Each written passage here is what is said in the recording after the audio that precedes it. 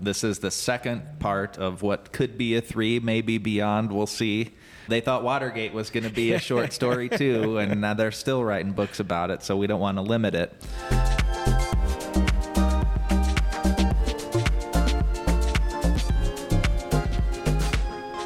Honored to be here with Matthew Hansen, editor at Flatwater Free Press. So many skilled reporters, really excited to be here. Part 2, Pigs and Power. This focuses more on the environmental impact, specifically of the water usage of a lot of central Nebraska, to your neck of the woods to some extent, I was thinking as I was reading. And I spent a year in Hastings growing up as well. Matt Red Cloud, second greatest writer from there. I've always said that. It's a high compliment, too. But seriously, give us a little bit of an overview of what the reader can find in part 2 of the series and the important environmental impacts that this has. Yeah, since she started at Flatwater, Yin-Chi Shu has been very focused on this story, continuing story about our drinking water. Nebraska's drinking water has historically been pristine. It is one of the great natural resources right beneath our feet in some cases, depending on where you are in Nebraska. I've always enjoyed it. Yeah, the Ogallala Aquifer.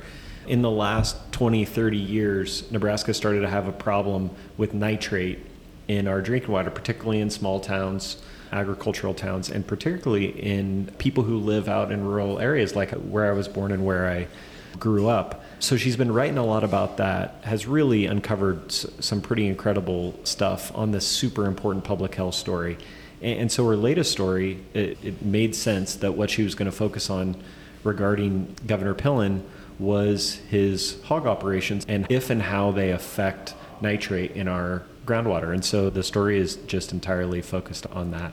And a lot of it seems to me in reading it, it can be a fine line between the seepage and things that go from his hog operation where his nitrate levels were well above, but that doesn't, they say, get into the drinking water. But other experts will tell you it's all underground. When you're that excessive testing, it's a scary thought how close that is to the drinking water and new wells that are being developed. And you've got people talking about that. Is that the type of thing you hear from family and friends back from your area that has to concern everybody, of course? But what do you hear from your family and friends about that issue? Yeah, it's not my family and friends, but the best example I have of this is that a couple months ago we did an event in Norfolk on I think it was a Tuesday night in the winter. And it was about nitrate in groundwater. That's what we had a panel of experts and stuff in Yin-Chi. We're going to discuss it, and farmers. And I thought maybe 25, 30 people would show up at this community college on a cold February, I think Tuesday night. 250 people came. It was so many people that the community college staff was dragging in folding chairs before we could start. People are very concerned about what they're putting into their bodies as it relates to drinking water. And they also wanted to talk about the different causes. Is there anything that they could do and debate it? It was such an important moment for us to see the effect of our work and also understand this can happen in places where I think a person in New York would presume that, or a person in Omaha would presume that there's not going to be any connection between what we're doing and the people in Norfolk, and that just proven wildly untrue by events like that.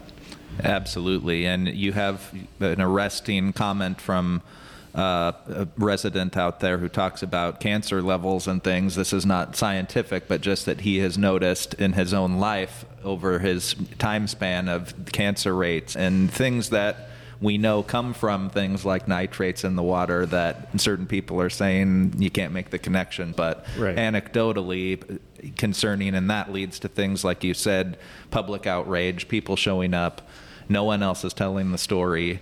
How familiar were you with this as an issue as it pertained to the Pillen operation before this? Had you heard anything on that, or was it really the investigative process of this story that uncovered We knew when she did her first stuff on nitrate, it was mostly focused on nitrogen fertilizer. So farmers putting fertilizer both in the past and currently onto cornfields.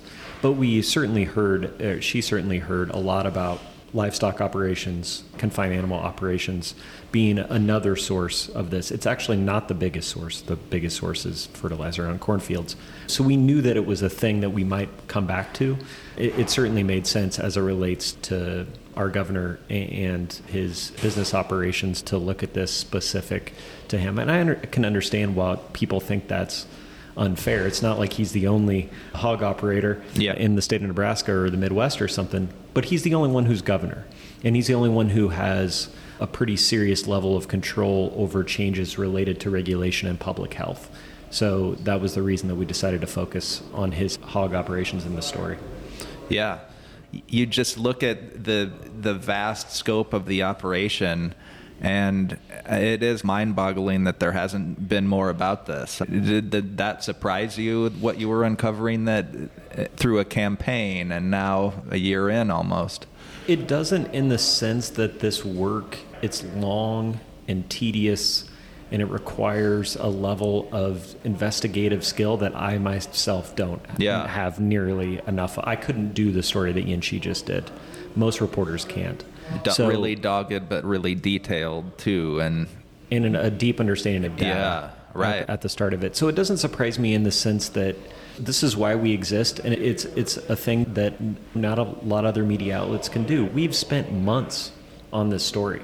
In a for-profit model, it doesn't make any sense to do this. The original email came to Mr. Wynn, on inauguration night?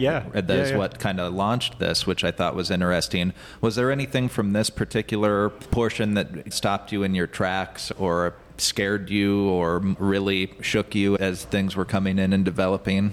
I've gotten used to Yin-Chi coming back and telling me, like, oh, this monitoring well had twice the legal limit, 3 times the legal limit, 5 times the legal limit, 7 times the legal limit. When she came back and told me that one of these hog operations tied to Pillin Family Farms had a nitrate reading of more than 400 parts per million. Yeah. And she talked to experts about that. One of the experts had never heard of a number that high.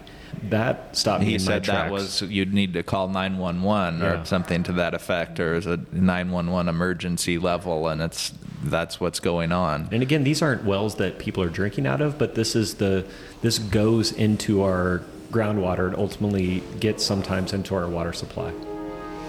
So that's covering part 2. Again, honored to have Matthew Hansen of Flatwater Free Press to discuss Pigs and Power. Matthew, thank you so much for being here. Thank you. All right.